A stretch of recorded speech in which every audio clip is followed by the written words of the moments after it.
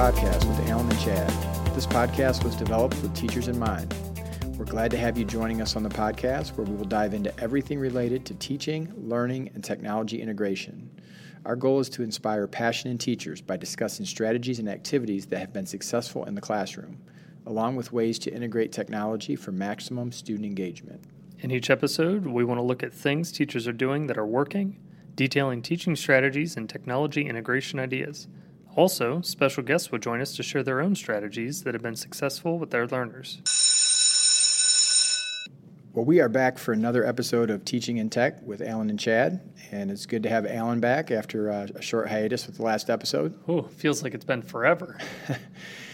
Today's topic that we're going to dive into is something that's really exciting for me, and we're going to be talking about lesson design and technology integration. So as we move forward today, we really want to take a look at not only what are some things that we've seen, not only that have worked well for us in the classroom, but what are some things that we've seen that has worked well for other teachers we've observed in the classroom, and then we'll talk a little bit about the process of how to actually do the lesson plan and put together a lesson that's infused with lots of technology integration, not just using it in a way that we're trying to add technology for the sake of adding it, but how can we use it to really maximize the learning activities and also to engage students in the process. And this has kind of been your jam, Chad, over, talking about your whole career, different things that you've done, even leading up into the world of one-to-one iPads. Oh, yeah, definitely.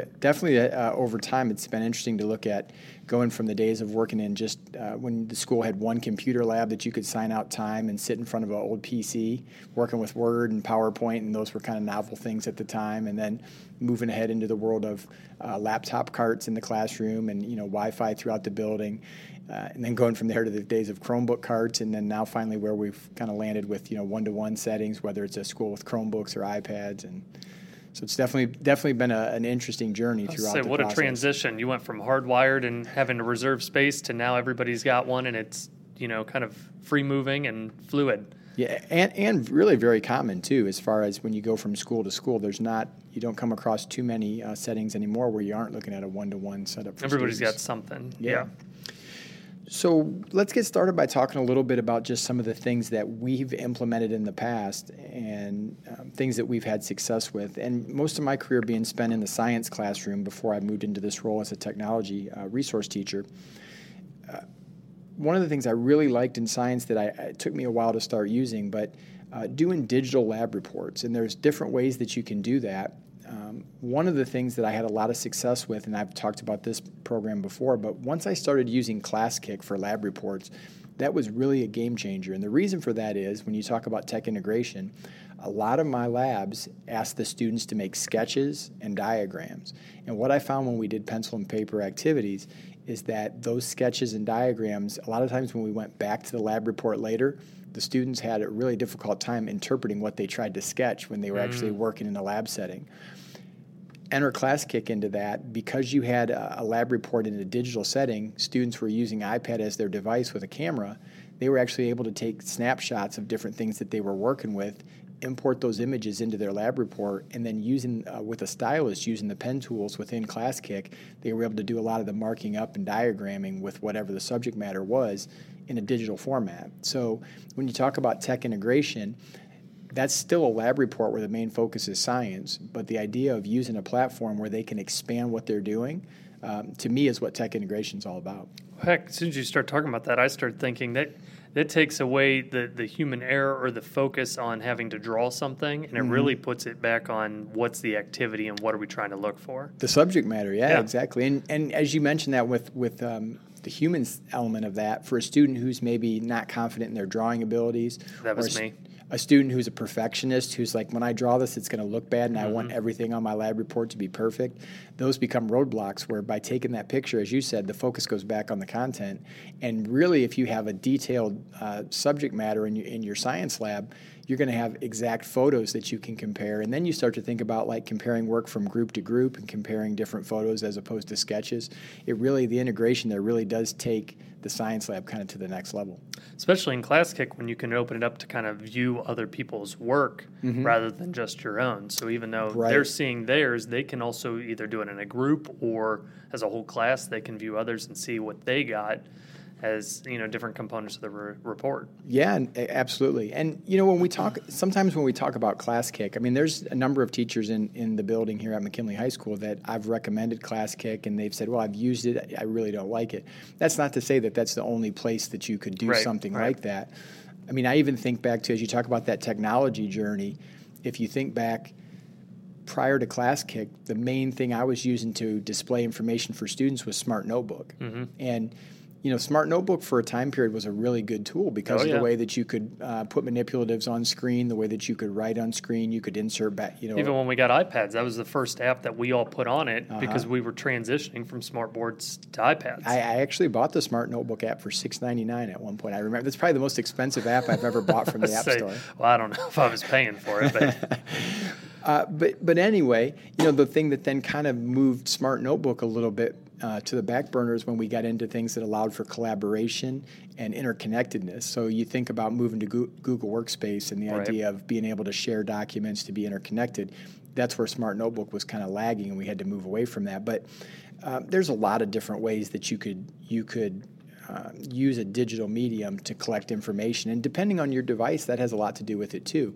In a Chromebook setting, it does become a little bit, you still have a camera, but it's a forward-facing camera, and it's a little bit harder to use as opposed to... A little more restricted. Right. But that's not to say that you can't, because I can think about times doing physical science labs with the old laptops, from a laptop cart, where I would have students, doing video recordings for potential and kinetic energy experiments and measuring like rebound heights on a ball that's bouncing, and being able to slow down a camera to be able to get exact measurements that you can't really get in real time. So a lot of it is just looking at what are you trying to accomplish and what tools are you going to use to do it. I mean, even when you're talking about using something like that on a laptop, there's still an ease of access, professional component, a cleaner look when you're able to type and manipulate on a computer rather than handwriting and things like that. Not like it's not important, but...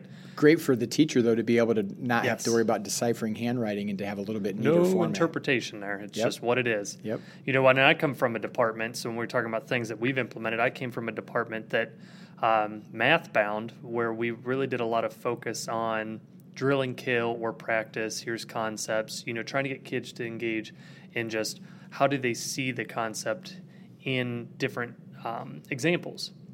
And so trying to transition a group that is very used to board-heavy, teacher-directed into a technology-based student interaction, it's a work in progress. Yep.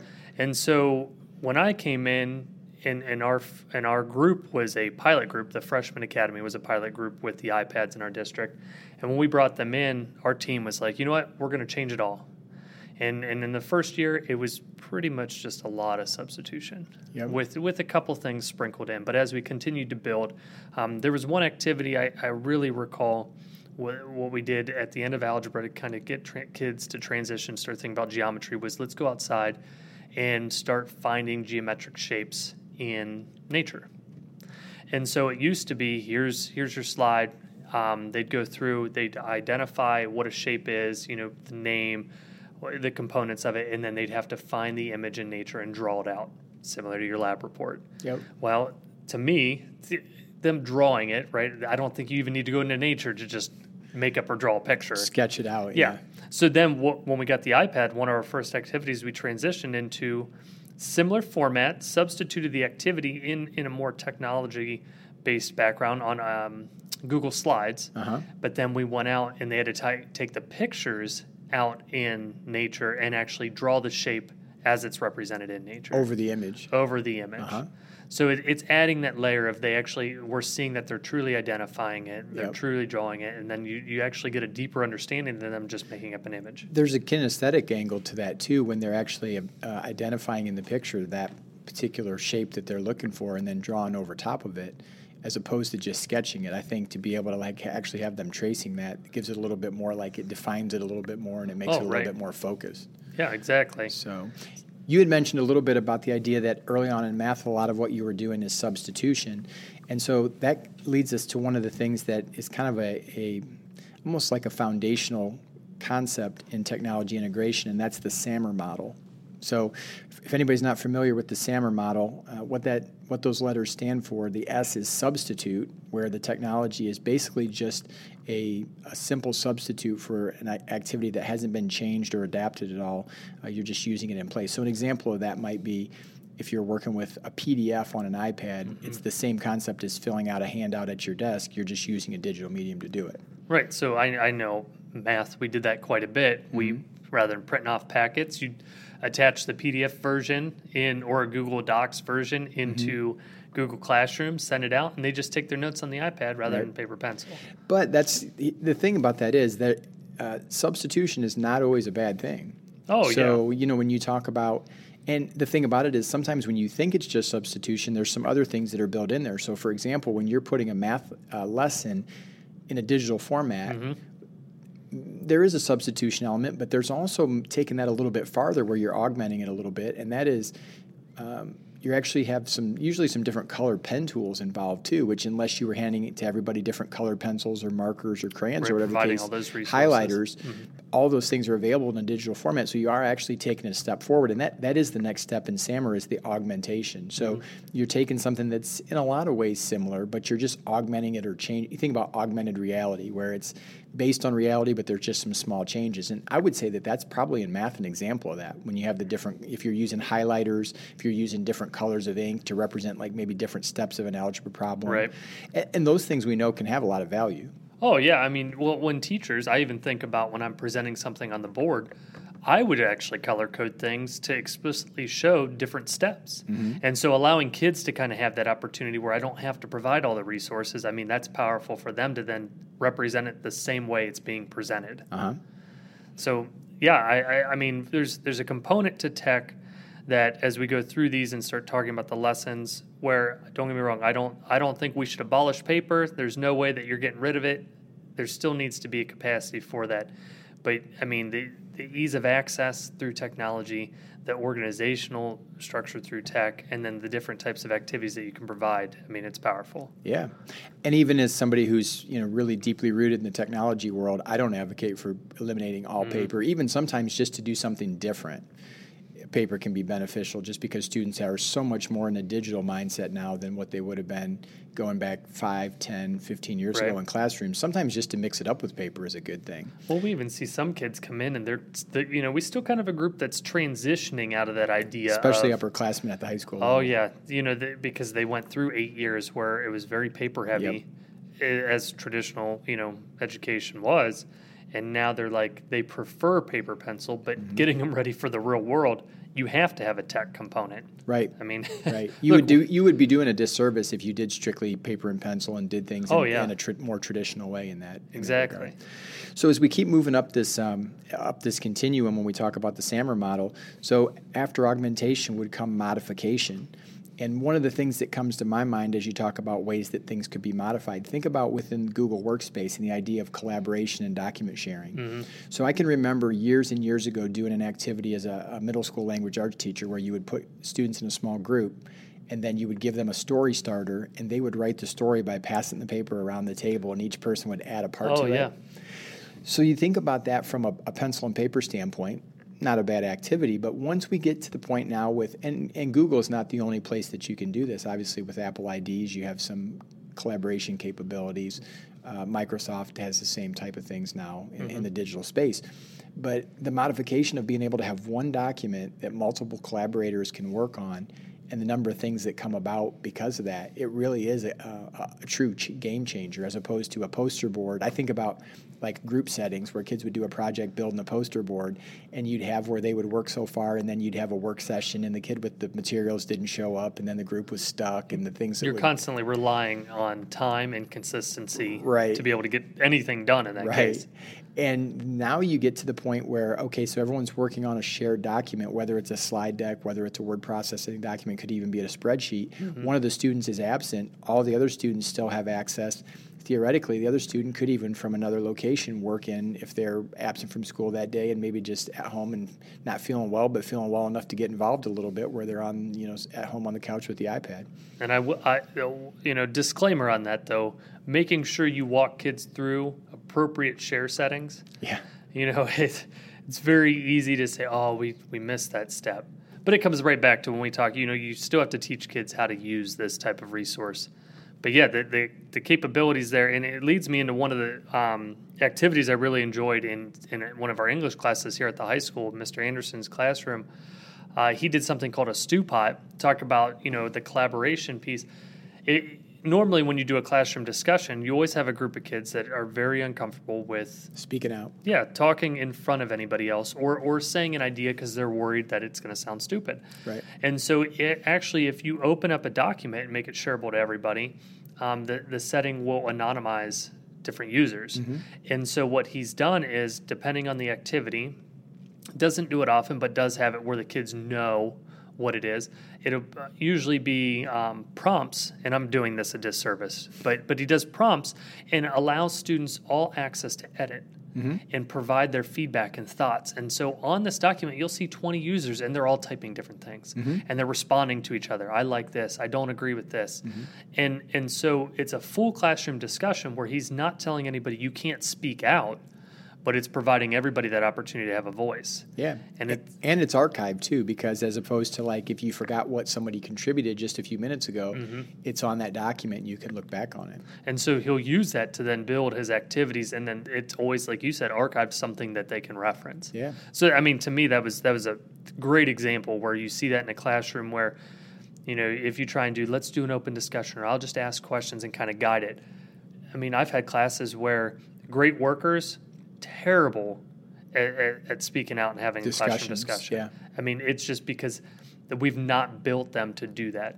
And it takes time. It does take time. I think back even a younger level, when you look at the middle school level, I would probably not recommend that type of stew pot activity with like a collaborative document for the whole class, because middle school students, unless you had a really mature group, wouldn't have the ability to be able to just focus and as different comments are coming in, not be distracted by that. It's very busy. Right. It is busy.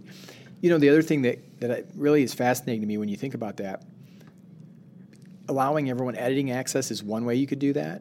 Another way, if you wanted to try to take it a different direction, just using the commenting features. So if you were to put a certain prompt or a certain topic on there and then allow commenting, that actually puts a name with the comment. And you could have comments all over the document depending on what student feedback was. And then they can respond to each other in comments and things of that nature. So, there's a lot of different ways you can accomplish a similar type objective. Oh, yeah. Yeah, and I think, that you got to know your audience, and you have to scaffold that type of activity to really meet the kids' needs. This actually came from a lack of engagement from his kids. And so he was really trying to get it where if you don't know, or if people don't know who you are, what would you say? And so that's where the engagement went up when they don't have their name associated with it. And most of the ideas were great. It's not like they were just saying random things. Sometimes you always get the little goofball that wants to throw something, silly out there. But it was a very productive educational experience. And sometimes that silliness can be, if it's witty enough, it can actually add some personality and add to the class. With the risk of sounding like a broken record, coming back to Class Kick again, no, I'm not sponsored by them, although it might be nice if I was. Wouldn't be here. The one thing that's really interesting when you talk about students wanting to share. So if I was working on a lab in science and I would say, hey, who wants to share their ideas with a particular section or segment of this lab? And it would be the typical response of crickets, and I would try to really an uncomfortable amount of wait time until somebody would share, and often I wouldn't get anything. And with Class Kick and the ability for the teacher from their device to jump to any student's work with just a couple of taps on the iPad screen or a couple of clicks on the computer, I would ask, all right, we're talking about slide number 3 of the digital notebook or the lab report. Who would like to let me use theirs as an example that we can discuss as a class? And I would often get 6, 7, 8 kids who are willing to, hey, I'll share, put mine up there. And so it was a nice way to engage and avoid that awkward silence, or even for a student who maybe doesn't want to speak out, they're willing to show their work and let everybody kind of discuss and look at how they, and then you're almost with the student, the teacher's asking them questions. Well, what were you thinking when you put this? And they might be comfortable answering those questions as opposed to speaking out and sharing their ideas. It's a little more directed that way rather than controlled. Yes, exactly. And then just as we finish up with the SAMR model, so we get to the very the highest level of technology integration, and that would be redefinition. So what we're talking about there with redefinition is we're completely changing the learning experience. It's really not anything the same as the original traditional learning activity or setting that you would use for whatever your objectives would be. And it's interesting, when I think about redefinition, I think about my interview when I was preparing for this job as a tech resource teacher. One of the questions that they asked, talk a little bit about the SAMR model and some of the activities that you've done with students that have been on the higher level. Well, interestingly enough, this interview was occurring during the spring of 21, so the first year coming back out of COVID. And I thought about the question for a minute, and the first thing that I thought about was, well, I can go right to the top with redefinition, because starting at the beginning of the 2021 school year in August, the first week of school was 100% virtual. So I was sitting in an empty classroom and connecting with students all over the city of Canton on iPads through a Google Meet, through a video conference. Which, how weird. So, so if that's not the redefinition of education, I don't know what is. And then you think even beyond that, after that first week, that was at the point when we offered families the opportunity for kids to come in 2 days a week for the rooms to be cleaned in between. And so in that case, I had certain classes where I had 12 to 13 kids sitting in front of me. I had a Google Meet open, and I had information on the board that was being shared through the Google Meet. I had AirPods in, and I had 12 to 13 kids at home who were plugged in, communicating with me. And so the reason I used the wireless headphones is so that there wouldn't be a lot of background noise coming from kids that were out. And that was pretty unnerving at first, to think about that your classroom was basically open to the world. Oh, yeah. Not knowing who's on the other end of the screen. And it was very common for parents to pop in and ask a question, or parents to pop in and make a comment about something they liked or they didn't like. But when you think about redefinition... Pretty cool component, though. As a teacher, I'm teaching kids in front of me, I'm teaching kids that are at home, and I'm trying to blend that all together in a way that, if you think about pre-pandemic, you even go back to 2015, we wouldn't have had the resources, the technology, the internet capability to do that. The creativity to do it. Right. And I have to really, when I talk about that, I have to really give credit to a couple different people. The first one is our principal at STEAM at the time, currently the principal there, David Thompson. What we learned from remote learning and what he gathered from the parents is they didn't like kids learning on their own. So the idea of kids being at home a couple days a week trying to learn on their own wasn't good. And when he first brought up that we were going to blend those together with in-person and virtual students, I was really wondering, like, at a middle school level, how is this going to work? And really kind of doubting, would this really work? Mm-hmm. And I wouldn't say that from an achievement standpoint. I wouldn't say that we knocked it out of the park, because we saw when kids returned from COVID, there were definitely some gaps and some deficiencies. Yeah, you take a year off. But what I would say about it is, setting the bar high like that and then rising to the challenge, in a really bad situation educationally, we provided something really good for the students. We gave it our absolute best shot, and we gave them a chance to, even if they were at home, run a regular schedule throughout the day. And so that's really, when you talk about the SAMR model, that was really complete redefinition on a lot of different levels for how we were learning and how we were working together. Yeah, you guys still provided a routine, some normalcy, opportunities to learn. To me, looking back to what feels like a distant memory, I don't know what else to say other than you gave it your best shot based on what you had, and you provided a structure that still gave kids that opportunity to do something.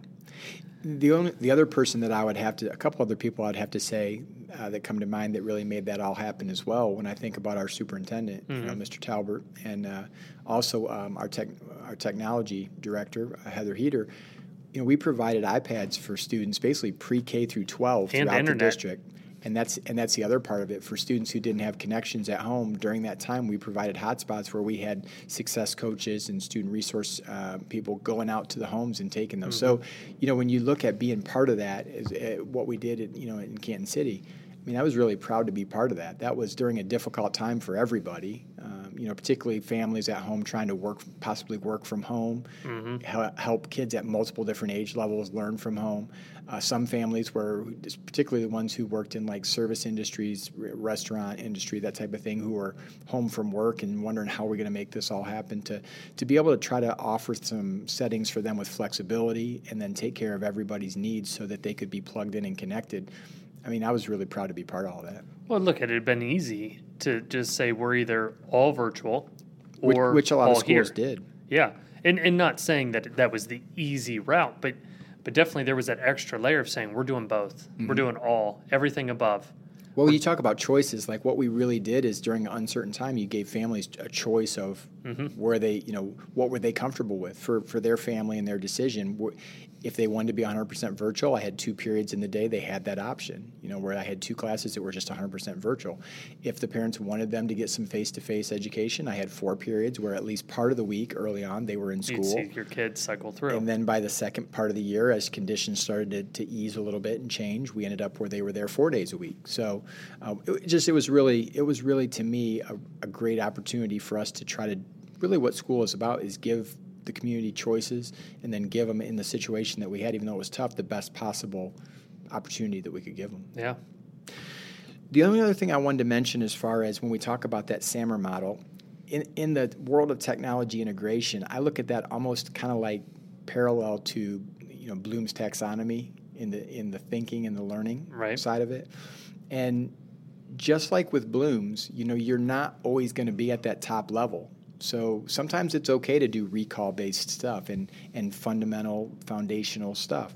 SAMR model is no different. We're not always going to be in a redefinition phase. There's some things that we've done in education that have been successful for a long time in a non-digital environment. So it's okay to use substitution, like you talked about. If as a math teacher, you're using the iPad or the Chromebook as a substitutionary device, and maybe augmenting a little bit, whether it's a stylus and maybe some markup tools, there's nothing wrong with that. And then there's times when you start to modify and redefine what you're doing, and that's when you can really see some exciting things happen. But it's really a matter of just trying to get, and in my role, especially for teachers who are uncomfortable with technology, I really like to try to say, hey, start on that lower level with just some substitution, and then as you gain comfort and confidence with what you're doing, we can work on moving up the ladder and trying to integrate some things that start to augment and modify your lessons. And I think that's a common misconception that just because you implement tech, it always has to be like, all in. Everything needs to be top notch, complete 100%. Redefinition. Yeah. And I think that's a great point you bring up. If it's not broke, don't fix it. So if we have things that work in class, but tech can make ease of access better, maybe sometimes it is just substituting. But I think the biggest piece here is, as we've started to transition, understanding that because people's confidence is already low, in some cases, but then saying, okay, where are you at? What is your goal? And how can we kind of add something that'll add a little bit more spice to what you're trying to really present to kids? Like you said, lab reports. At first, where that may have just been, I'm going to substitute that idea from paper pencil, it really turned into something that was probably more engaging to use that tool. And it really, we said, put the focus back on the activity rather than the drawing. I mean, the implications became bigger as you start reflecting on the change that you made. It's interesting, too, when I look at like the whole spectrum of my career of how technology use has changed. If I go back to the early part of the 2000s, mid 2000s, not a lot of teachers were using technology in the classroom. So I kind of had a leg up as far as motivation, and what we were doing was something different. And then you fast forward to today, where it's like an overwhelming amount of technology use at home and in their personal lives in every single class. So it's shifted on the teacher a little bit, the role of the teacher, that you have to be skillful to be able to use the technology in a way that you're not boring the students because they're doing the exact same thing that they just did in the last 3 periods. Because then it's like going through the motions again. We've almost got the opposite problem we did. Right. Yeah. It's like almost another like good point. It's almost like a mirror image where now you're on the other side of it, and the problem is almost too much technology. And we talk about ways to get pull them in, draw them in, different hooks to gather their interest. What are you going to do that's different if they just watched a YouTube video, worked on a collaborative doc, and turned it in on a learning management system in the last class. What are you going to do that's different? How are you going to meet your objectives by doing something that's different? Which, and I think that kind of leads us into really the meat of what we want to talk about today, as you start to assess your comfort level and how do you change it up to really meet the kids' needs and your objectives as a teacher. We've talked about there's really two components you want to look at. Aside from just saying, I want to design a lesson that has something fun, you really want to understand what is your instructional framework. So, Chad, you being in this role, the tech resource teacher here at McKinley High School, what are some key components you would say before you even just start designing any random lesson with tech? What are the foundational pieces or your framework in class need to be set in place? Yeah, so we can kind of go through these different items for the technology framework, and this could really be a whole episode itself. I want to make sure we save some time to look at lesson design specifically today, but let's talk about that framework a little bit. Pretty much any teacher today is going to use a learning management system of some kind, and a lot of that's going to be dictated most likely by your school. We use Google Classroom here at McKinley and in Canton City Schools. Other schools might use Schoology, Blackboard, Canvas. There's a number of them out there. So that's probably going to be determined by what building or district you teach in, but it is important as a teacher that you can utilize that and leverage it to maximum productivity, whatever the one is that you use. Another thing as far as the technology framework for your classroom, what's going to be your primary content delivery method? I talked a little bit about how at one time, if I go back to the early days, my content delivery method was an overhead projector with transparencies and vis-a-vis markers and my hand full of ink at the end of the day being left-handed. But, in the technology world, as we started to install smart boards, Smart Notebook was my primary delivery method. As that started to kind of run its course and have some limitations, eventually ClassKick became my primary delivery method. And so some teachers I know in math especially like Notability, but you have to think about your content area and what is going to be the main way you're going to deliver content, because most likely it's not going to be with a chalkboard, with a whiteboard. There's times and places for that, but you're going to need a digital content delivery method. Another thing to think about is the assessment. We have a lot of different ways that we assess kids, whether it's formative or summative. Just to give an example, what I eventually settled into myself for short quizzes, for short formative assessments, I got into a routine of using a Google form because a Google form was pretty quick to create and pretty easy to collect data from. And then I also used Edulastic for summative assessments because there were more options in a Google form where I could have questions with manipulatives, drag and drop, and things that are more comparable to state assessments. And we used like quizzes, a little more interactive for our formatives, and we used EdSite. It's similar to Edulastic, but it aligned to the OST. Yep. Student communication and feedback is also important. So you'd mentioned the StuPod activity in language arts and the way that they can collaborate on a document, but how are you as a teacher going to communicate with the students and give feedback? And so your learning management system, like a Google Classroom, leaving comments on their work, that could be one way. Right. We really focused on that a lot during the pandemic, primarily because the kids were at home, and so the thinking was if they had notifications turned on with their iPad and I was sending them comments on their work, they were going to get notifications, and a lot of the kids, I would get responses from them within 30 seconds of putting a comment on their work, which is really pretty incredible when you think about it compared to handing back a paper on their desk and they look at the grade and stuff it in their folder. You're not giving them that chance to respond. I mean, to me, that just sounded like social media. They're waiting on that, that like or that comment, and then they can go back and forth. And it's a two-way communication. We talk about that with parents as well, trying to have two-way communication. A lot of times it's just pushing out to them. That's where a learning management system or a parent communication tool can be helpful. What kind of support tools are you going to use? So for me, the accessibility features on an iPad were phenomenal working with kids. And the one thing that when you look at Apple's products, one thing that they're really known for and one of their strengths is accessibility. Right. They take all users into account. And so I look at, first of all, in a classroom setting, what's one thing we know that at any level is going to be an issue is students who are behind grade level as far as their reading goes. So if I have an activity that I want to make sure that I get everybody engaged with, teaching the student how to use a screen reader isn't always a bad thing if they need to have sections read to them, particularly in science where there's difficult vocabulary, difficult content. That could be any content at that point, yeah. That they struggle with.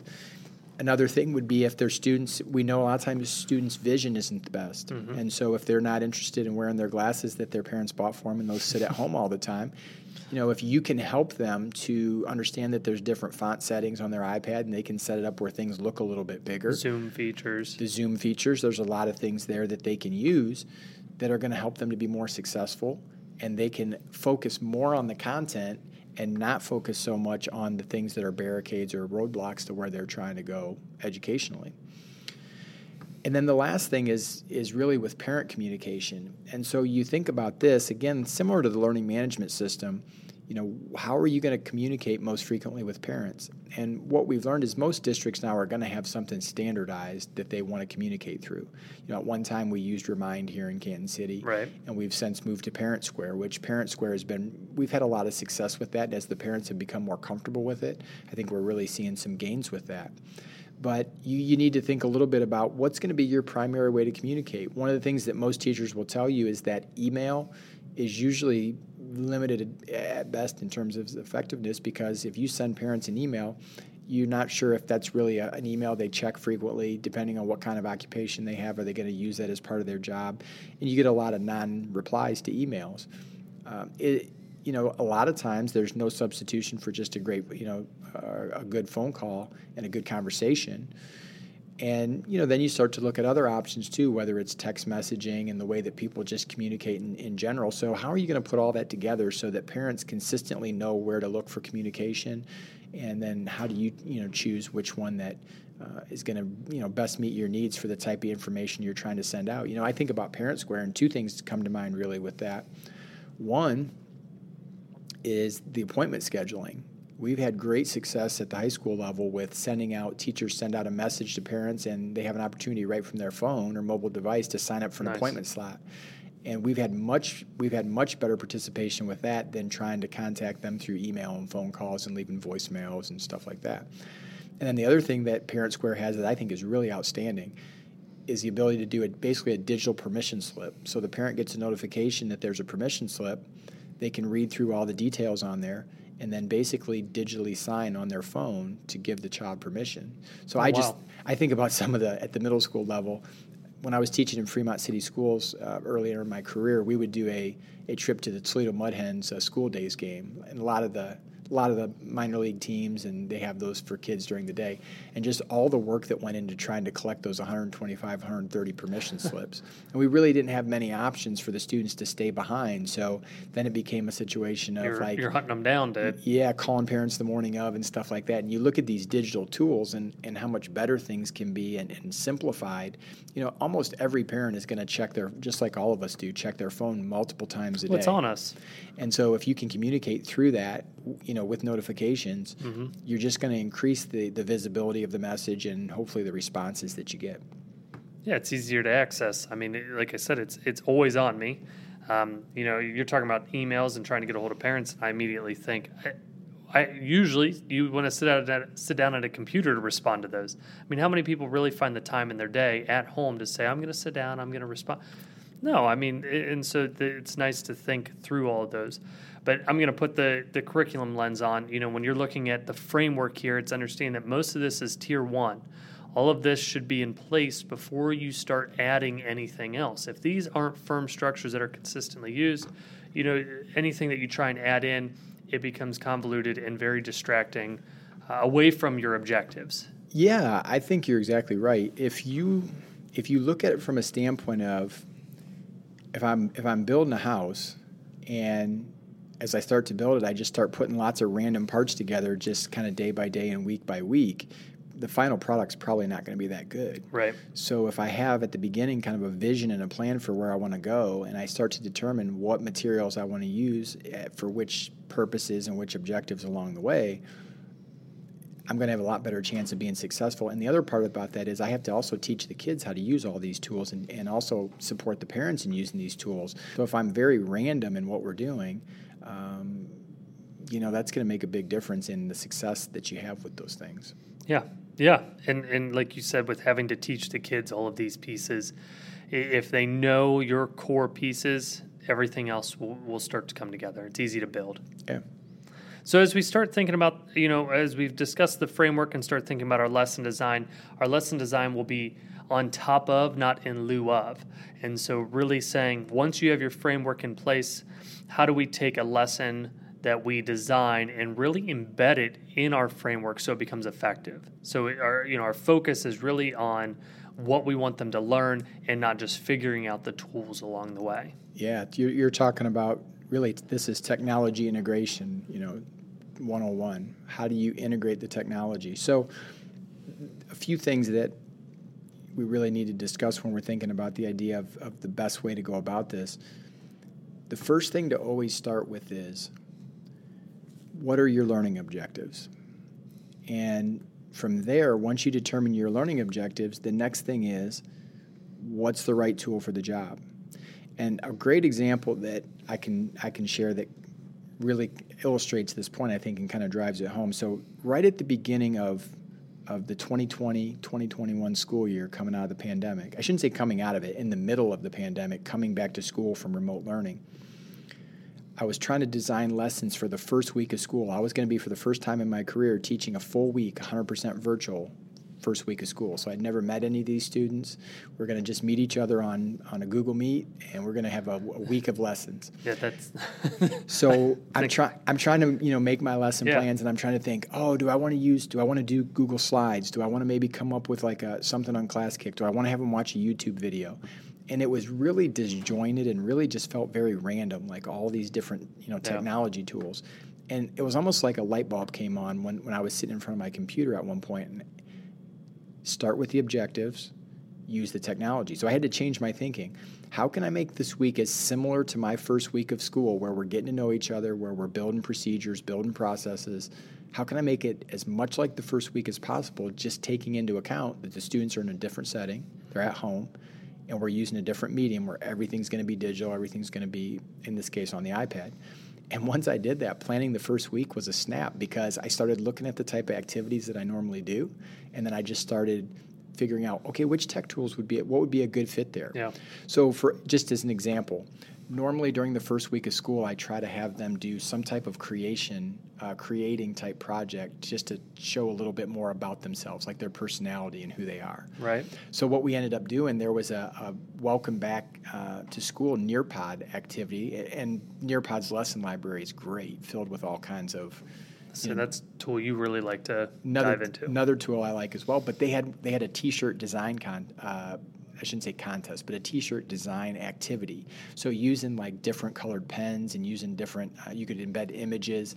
I had each student design a T-shirt to kind of show their interests and their likes. And then before we got into the design process, I spent some time teaching them how to use Nearpod, in a virtual setting, of course, and then how to use the different tools and the things that are involved. And by doing that, they were doing two things at once, really. They were learning technology skills without knowing it. It was kind of seamless. Yeah. And then at the same time, we're doing that get-to-know-you activity where at the end we could, and like we talked about before, I could show different examples. Kids were more than willing to let me show their T-shirts. The only thing I wasn't anticipating that was kind of funny for middle schoolers, by the end of it, they're like, are we really going to get these made so we can wear them? And it never dawned on me that they were going to ask that. But anyway, always start with your learning objective and then pick the right tool for the job. When I hear teachers say, well, I don't have time to teach technology, I've got too many other standards to teach, you're kind of missing the point that the technology is in the background and you're teaching that as part of the lesson. Your objectives, your content is still really the star of the show.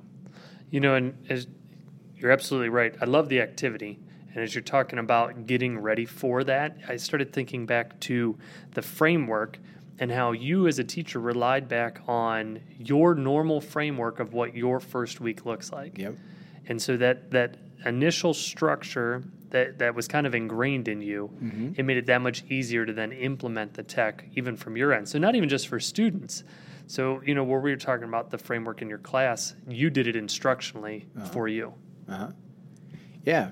So the thing that's funny when you say that too is as we get to the end of the week, the hardest part about that week, by the time we got through it for me, was sitting in a chair for 6 periods a day, for a full 5-day week because I had never, through the course Usually of my moving career, around. ever done that.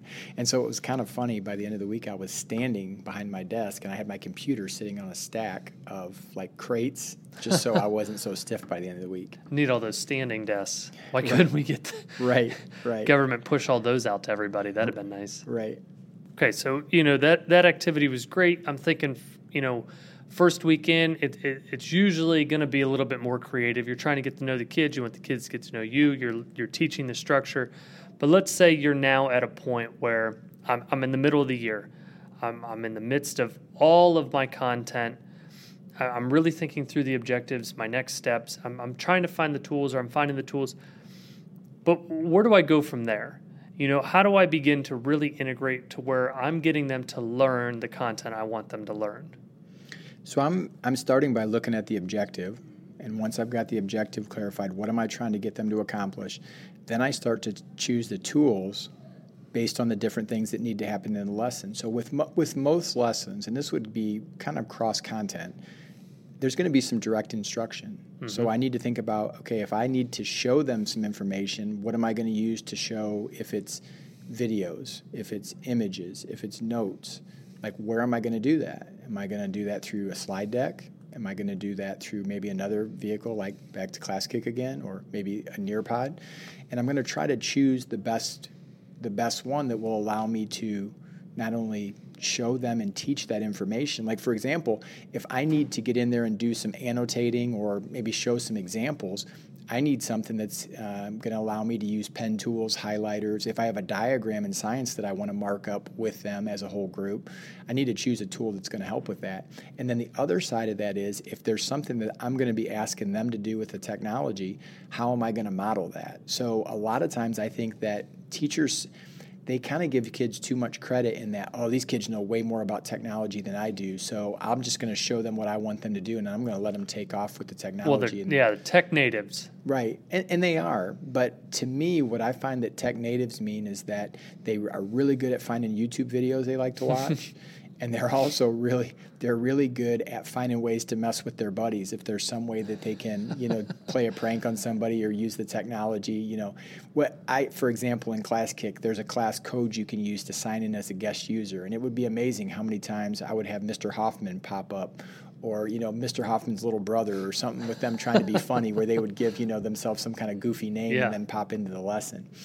So you really want to look at, how am I going to model for them not only the content, but how am I going to model for them what I want them to do with the technology? Because if I can't demonstrate and walk them through step by step what I want them to do, then there's probably going to be some gaps, and there's going to be some roadblocks there in the learning, because I can't just assume that they're going to be able to watch what I did on the screen and then replicate it. I need to be able to walk them through it, model it, and that's where you get into, how are you going to actually display your information? Early on, in the very beginning of my career, we used a projector connected to my computer, and I'd turn the lights off and make it really dark so I could get the computer on the wall. The bulb wasn't bright enough to do that in a bright room.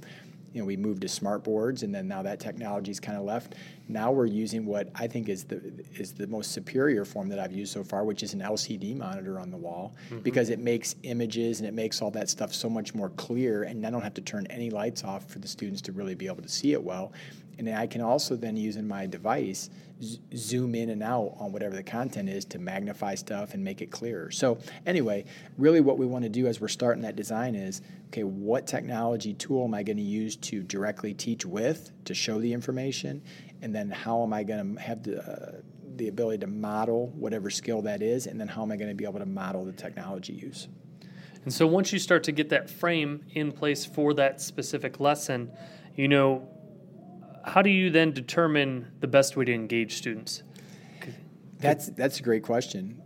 The first thing I might look at is, okay, with this content, is this content the type that the content kind of sells itself? There's some things in science that I know inherently are going to be interesting, and every year I'm not going to have a whole lot of trouble bringing kids in. Other standards I can look at and think, this is going to be kind of tough. Can't say I really felt that a whole lot in math, but keep going. So when I'm looking for engagement, if it's a topic that's going to be a little bit more difficult to engage on, I might try to get into the toolbox and pull out something that we don't typically use, just to change it up and do something different, because then you might be able to use the technology as the hook, and then kind of almost in a backwards way work the content in there if it's not something that's overly motivating in and of itself.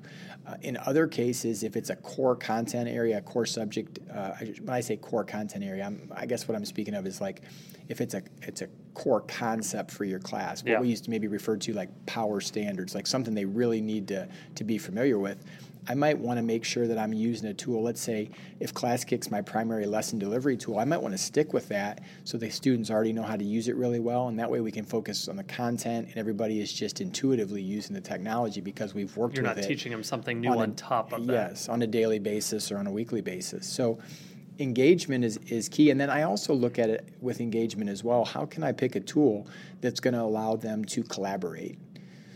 Collaboration can often be something that really sparks an interest and gets kids going. But the thing about collaboration is you've got to do it in a way that's organized, because if it's a disorganized or an unclear collaboration, it's going to be just like an unorganized group project with pencil and paper. It's going to be pretty chaotic. And I just want to point out, engagement, let's really just define that. It does not mean fun. Right. But really focusing on, stimulating critical thinking, collaboration, and really getting kids to naturally want to be curious about what you're talking about or doing. You might substitute for engage, you might substitute the word focus. Yes. If everybody's focused on what we're doing, like you said, sometimes we put engagement and fun together, and sometimes engaging is fun. Yeah. But I'd like to say that focus would mean that students left and they would say, this was organized and I learned something new today, and I feel like I'm farther along today than when I came to class. And that's a win too, even if they wouldn't go out saying this was the most exciting class or something that was maybe the most eye-opening or something that really just it's something that they had focus and they really understood what we were trying to do. If I can keep you awake, if I can get you to participate and I can get you to learn something, we're winning. Yep. And so I'm really liking what we're hearing. We're going all the way through. But a big point or a big part of an instructional framework, not just our classroom framework, but in our instruction, our lesson design, is a feedback system. Yep. And so not just where I'm giving kids their grade, but really that two-way conversation, this is what needs to be better, and then them responding with that opportunity to revisit, or even maybe feedback to parents about what's going on with kids. How does that become incorporated in your lesson in technology? Well, there's going to be a couple angles that I want to look at. The first one is what's going to be the most efficient way for me to provide it, like in terms of speed, how fast can I get feedback to the kids? And then secondly, like how can I do it in a way that is not just time effective, but also for me, it's not going to involve a lot of extra work just in the delivery of the feedback. Let me give an example of that. Google Classroom is great for grading student assignments. Let's say like an essay on a Google Doc, word processing document. But sometimes given the feedback, grading it in Google Classroom involves several clicks. Mm-hmm. And anytime you start adding clicks to your workflow and then multiply that out by 120, 130, 140 students, you're talking about a really substantial amount of time. It's not taking more work and not making it right. easier. So I want to find something that I can provide effective feedback quickly and that it's going to be minimal work for me so I can spend more time working with students, designing lessons, things of that nature. Great example of that are digital notebooks in ClassKick. I got to the point where I could grade those on my iPad and I could assign points page by page really quickly because I could grade the same page on each student's notebook in the class one after another by flipping through the students on the same page. Then I added to that little stickers with comments on them, and I could have like a sticker bank on the side. And so if I saw something that I liked, I could add a sticker with a comment giving them positive feedback. If there was something that needed review or needed work, or you would make specific stickers to whatever you were working on, I could go through and I could give comments giving constructive feedback, and I would know on certain assignments what was going to come up frequently, and I could have feedback stickers ready for that. And it was just a couple taps on screen, and then I could move the sticker anywhere on their work.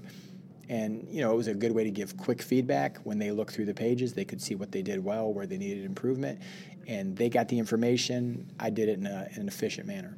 So it was kind of prepared ahead of time in order to, not necessarily a canned response, but something that was already prepared ahead of time where it was a little bit quicker, but relevant to what you taught. Right.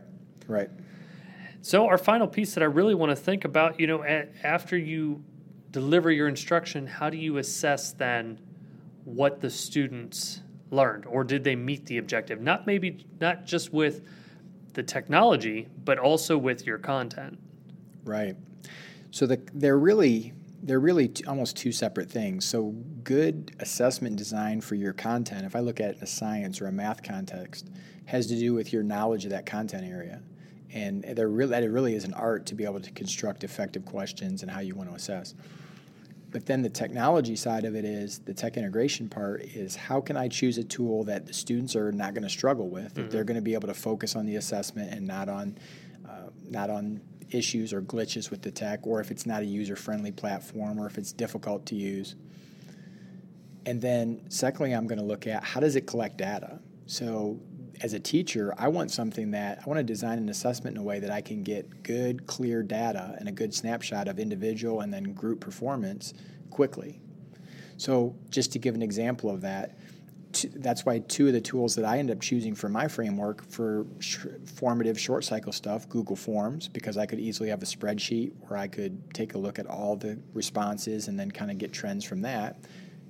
Pretty fast to be able to develop and make those assessments, and pretty simple for the student to use. Just follow a link, fill it out, right? And easy for them to see their score, quick feedback in that way. I could even put feedback on the individual questions if I wanted. If they answered one way, they would get a response back. If they answered another way, get a different response.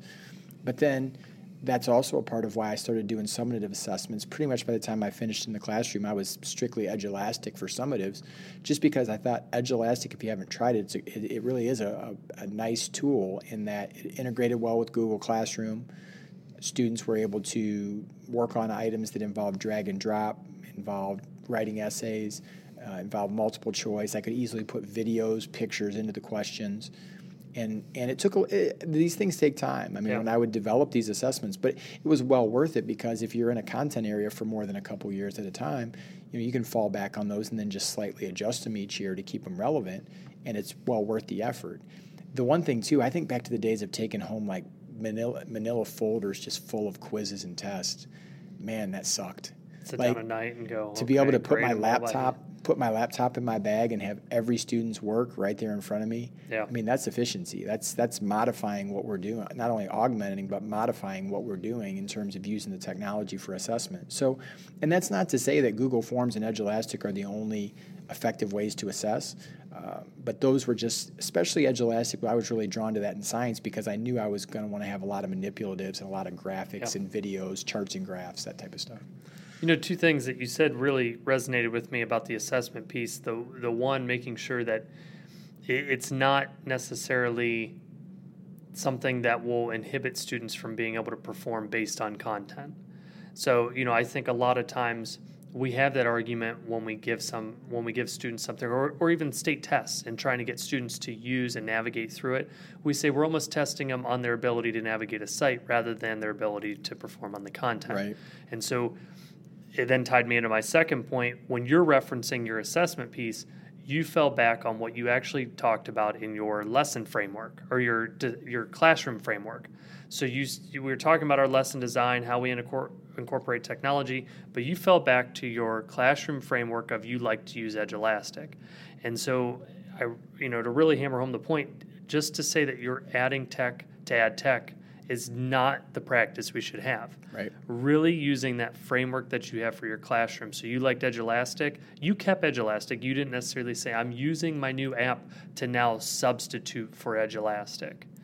Yeah, that was what we were going to use for all summative assessments, and not just for that year, but as a that was probably the last 3 to 4 years that I was in the classroom that I used that. So yeah, because and there was two reasons. I mean, it fit with my teaching style. It fit with my content. I was comfortable with it. Met your goals. Yeah, and other teachers may have others, that they find to fit theirs better. But that's really what it's up to the individual teacher to do, is find what's going to fit your learning objectives, what's going to fit your teaching style, what's going to fit your content.